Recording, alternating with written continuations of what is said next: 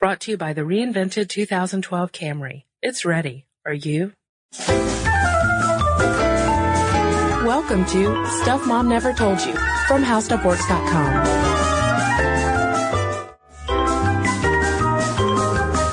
Hello and welcome to the podcast. I'm Kristen. And I'm Molly.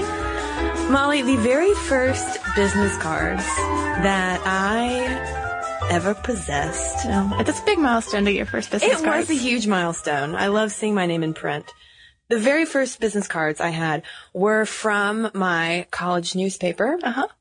Because I, for one glorious, magical summer, was the news editor. Aw. And being the summer news editor was really a plum position because the paper only came out once a week.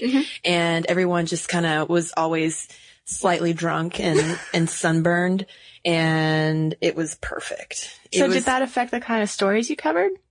Sort of. There was definitely a lot more summer fluff, but at the same time, as summer closed out, you had to do a lot of prep work for the fall semester. That's when the hard-hitting stories would come. And you had stories about, incoming freshmen, the incoming class, and exciting hard-hitting news like that. But we took our newspaper very seriously. And you have a journalism degree. Yes, right? I was in journalism school for newspapers, which was a very odd choice at the time, considering that newspapers were already on a major decline. But it was fun to work at the newspaper in the college town. And it was in Athens. I don't know why I'm trying to mask this because a quick Google search of my name will show that I went to UGA.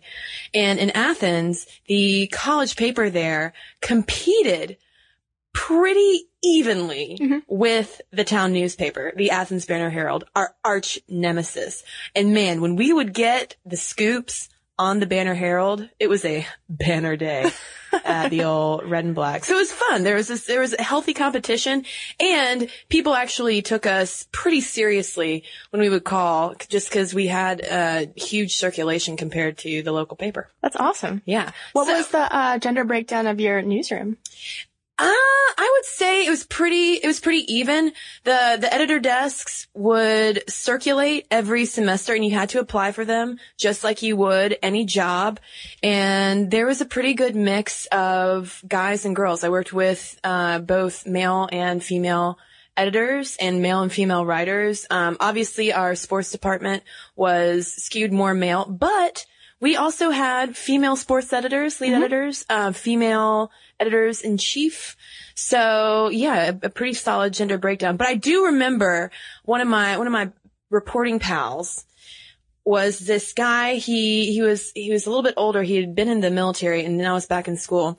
And he was the definition of a hard news journalist. I mean, he wanted Woodward Bernstein. Oh yeah. He wanted to find the scandal, dig up whatever dirt he could, and it was just such a go-getter. And I really admired him. But it also, to me, highlighted the type of journalism that I am personally not cut out for.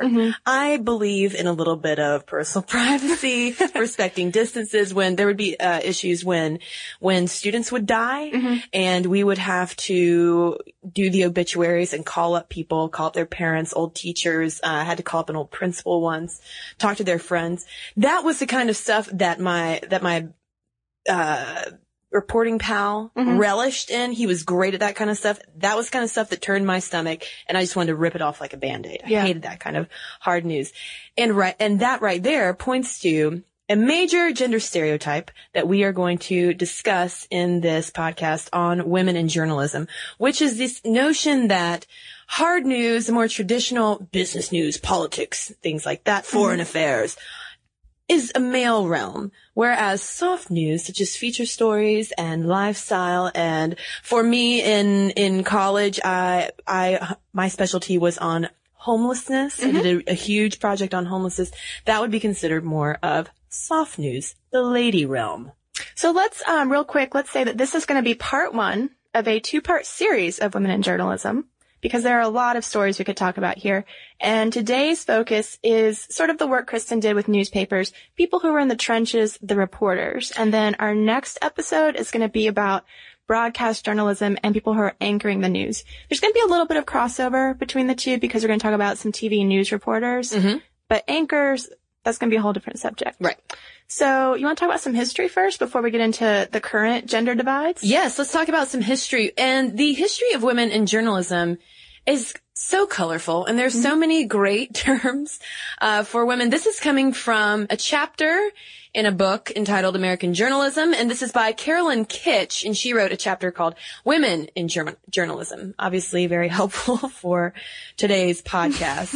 So why don't we start out, Molly, with stunt reporters and sob sisters? This is where women really start to take off, because this is during the Hearst and Pulitzer era, very sensational early journalism in the United States. And these male editors say, you know what? You know what sells the papers? Gals do. Gals doing crazy things. Yeah, so this is, if you've ever heard of Nellie Bly, she's sort of the epitome of this kind of stunt reporter, where she did a round the world race in 1890 with another reporter from a rival paper. But it's things like going undercover in a factory to report on the working conditions, treatment of women in jail, going undercover like on a night with prostitutes to see what they're dealing with, going in an insane asylum. These kind of big stunts that you can, splash across your front page for a week, saying, oh, someone did this. And what's interesting is there were men doing stunt reporting at the same time, but it was called muckraking. Yes. So right away, we've got sort of a gender difference in terms of how the stunt reporting is perceived. When women do it, it's one thing. When men do it, it's another thing. And it's usually more newsy when a man does it. Right. There would be a little more reporting, straightforward reporting with men, whereas these sob sisters and stunt reporters would be writing more in a prose style. Yeah. And so the sob sister, that term comes about because they're trying to get women who are reading this paper to sympathize with their subject. And, you were talking about how you liked homeless issues, Kristen. Like these social issues were big for the sob sisters because they'd be, they'd buddy up to a prostitute and get her sad tale of woe and how she ended up this way. Or they would talk to the wife of a accused murderer, and that sort of stuff really sold papers, but it kind of relegated women to just one corner of the newspaper. But even in as early as the 1920s, there was a course at Northwestern's Medill School of Journalism, which is one of the best J schools in the country, on journalism for women. And I think it's worth noting that the professor, a lady, Ethel Brazelton, said it's because of the added value of such reporting that the woman reporter, the woman writer, endowed by nature with certain distinctive and valuable qualities and capabilities, is in the field to stay. And this is in the 1920s. So while, yes, we're already recognizing this kind of difference between reporting styles with men and women, with women taking a little more of the softer angle, it's often said that in interviewing styles, women are able to, get more out of subjects since they're the better listeners, the better communicators. Yes. Empathy is a word we've mentioned a lot, that women stereotypically are perceived as having more empathy. So, I was actually kind of surprised, Kristen, when you were talking about how you didn't like to call up like principals of dead students, because that would probably be something, stereotypically that they would think that a woman would like to do. Sort of a sob story. Sort of, yeah, but it was like, I don't know, maybe it's also I think it's also just me, because there were, I should say, plenty of women also in that newsroom, and this is just in college too, but there were other students I worked with who were just as dogged as that guy I was talking about, who could go and they could make those uncomfortable. For me, it was just an uncomfortable phone call to make on a Sunday afternoon. Right. But, what's kind of interesting about this field is that pretty early on, women in journalism do really well. There's large numbers of them. It kind of fluctuates with wars. When the men go off to war, more and more women enter the field. They might lose the job when the men come home. But it's always been a career where women were pretty well represented. And if you watch any old movies, like His Girl Friday, there's always that snappy girl reporter. Oh, yeah. So, those movies very early on were putting women in plum roles as journalists. And even in wartime coverage, for instance, I didn't realize this, during World War II, not only do we have 127 credentialed female journalists who could cover the war, and New York Times columnist Anne O'Hare McCormick interviewed Hitler, Mussolini, Stalin, and Churchill. Yeah. So that's quite a leading role. Yeah. And even before that, to back up just a brief time before World War II, Eleanor Roosevelt did a huge favor to lady journalists, because in the 1930s and early 40s, she says, I'm going to have press conferences, but the only people who can cover them are women. So all these newspapers who didn't have any women on staff all had to scrounge around and find a woman. And it really put women in this leading role. I mean, to be the only people who can access the First Lady, especially one as active as Eleanor Roosevelt, huge deal. So they called them Eleanor's girls. So even though we have Eleanor's girls and these women in World War II going out and taking on these very impressive assignments, by and large, a lot of the women's content was relegated to a ladies' page. But then with second wave feminism, we can't talk about the history without bringing up second wave feminism. Some papers, major papers such as the LA Times and the Washington Post start realizing that, you know what, maybe these ladies only sections are a tad outdated. And that's where we get the evolution of the style section. You know, New York Times is a very popular style section. That comes from this old women's news era. But here's an interesting note that we got from this article on women in American journalism was that second wave feminist activists were disgruntled with the editors of the women's pages. Because obviously this change could not come overnight, saying papers were not going to say, okay, we're going to do away with these women's pages, everything's style, and we'll move women's content to more general interest areas. No. The second wave feminists were annoyed, even though the women editors might be kind of couldn't help what was going on at the time. They still wanted to report on these gender issues, but the feminists were insulted that they were going to remain in the women's only section. Kind of an interesting thing that comes up, such as when we were talking about a similar issue with the Home Ec podcast. Yeah, it's amazing. Sometimes the second wave feminists get a little too disgruntled for their own good. They do. So yeah, we get the transition into a style section, but more and more women like Kristen go and get their journalism degrees. Numbers are about equal, if not more female skewed, of people graduating with a journalism degree. Yes, today there are definitely more women with getting journalism degrees than men. And we have some stats from this Kitsch article that are from the mid-1990s, so they're a little bit dated, but it just shows how this has always been sort of a gender equal career in my imagination. One in every three front page newspaper bylines in the country was by a woman, and 1 in 5 newsroom managers was female. At the time that Kitsch is writing, again in the 90s, the only really breakdowns she sees are in owners of newspapers. Those are definitely more male skewed. And so, the only time you really see this breakdown in terms of gender bias and gender issues today in journalism is sort of this attitude in the newsroom. People are still saying, there are many essays you can find about how it's still really hard to be a female news reporter in a modern newsroom because there might be an editor who doesn't want to promote you because you're covering the quote-unquote softer issues. They might not want to give you the hard politics beat. They might not want to give you a sports reporter option. There are a lot of gender stories about sports reporting and women and men and whether they can go into the locker rooms and whatnot. But let's throw out a few opinions about that, Kristen. Yes. Well, I think there's a good point to be made that the hard news triumvirate of business, economics, and foreign news are really the high status beats. Those are more respected because, there's just perhaps more analysis involved. There are more difficult phone calls to make and things like that. But that's not to say that the softer issues don't appeal to readers as well. And it has been a problem of pigeonholing women into the softer issues.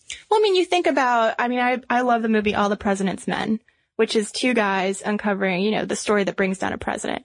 And we don't have as many great inspirational movies about someone covering, for example, homelessness issues and suddenly solving the problem of homelessness. Right. But there's this question that comes up in these essays about what kind of news do people want to read?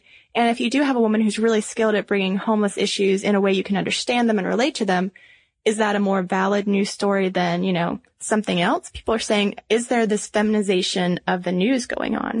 Well, I don't think that we need to worry so much about the validity of a topic, but rather how it's presented. If a male and female journalist are standing side by side, it's not going to matter a hill of beans whether it's being presented more feminized or not. The issue is with objectivity, and I think that that's what people need to focus on.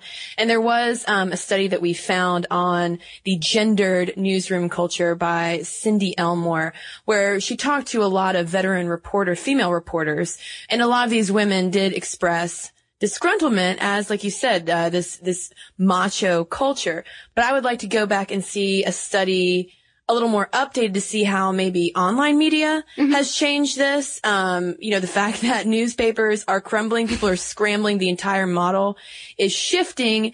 And I think that now is a time when a lot of women, are making a name for themselves because they have realized that, something needs to change, that our voices and our opinions are just as valid and need to be heard as much as male voices and opinions. Well, that's a really interesting lead into one of the topics I wanted to discuss, Kristen, and that is the op-ed page and this idea of female confessional journalism, because there was this piece in The Guardian that got a bit of coverage in 2009 that was about how if you see a sort of a long rambling story about a woman's relationship with her body or her children or her spouse or things like that, very stereotypically female issues. It's called female confessional journalism. And the Guardian piece just sort of put these down and said, this is fluff. This is not going to ever advance the cause of women in journalism. And people had to go back and look at all these male journalists who write very similar types of stories. I mean, Christopher Hitchens writes a lot about his experiences with certain things. There were men who wrote about especially when AIDS first started getting into the mainstream media, who wrote about dying from AIDS, and that was somehow deemed more newsworthy than, a woman writing in today's, day and age about a problem that, to her is just as important. And it was about how these pieces are viewed differently based on a male writer versus a female writer, while at the same time, female writers are not represented well on op-ed pages because they say women can't formulate these analytical opinions, that they can just write the fluff pieces. And it's sort of interesting if we look at this kind of journalism, opinion-based journalism. Are the women showing up in the right way? Well, yeah. And the thing is, I don't think that this is an issue of these sexist male editors not wanting to see a female byline and thinking that women can't formulate opinions. One of the major reasons why Stanford University started the op-ed project after it realized that between 80 and 90% of the newspaper's opinion essays are written by men is the fact that a lot of women are frankly uncomfortable voicing those arguments and calling themselves experts in certain areas. We are, by and large, we are just far less confident. Yeah, well, less confident and less quick to jump up to the bat and toss in our opinion as men are. And I will say this, just in terms of from my experience as a reporter, not just in college, guys. I'm not only talking about when I was 20, 6 long years ago. But even now, I find that men are, when I send out, requests for sources, men are typically faster to respond. Yeah, but that's the thing about female confessional journalism. Are we only thinking that, and I mean we as just sort of a collective female group, are we only considering ourselves experts in terms of like our bodies, our homes? Right. Why aren't we, that's a question we all need to answer, is we're all experts on something. Right.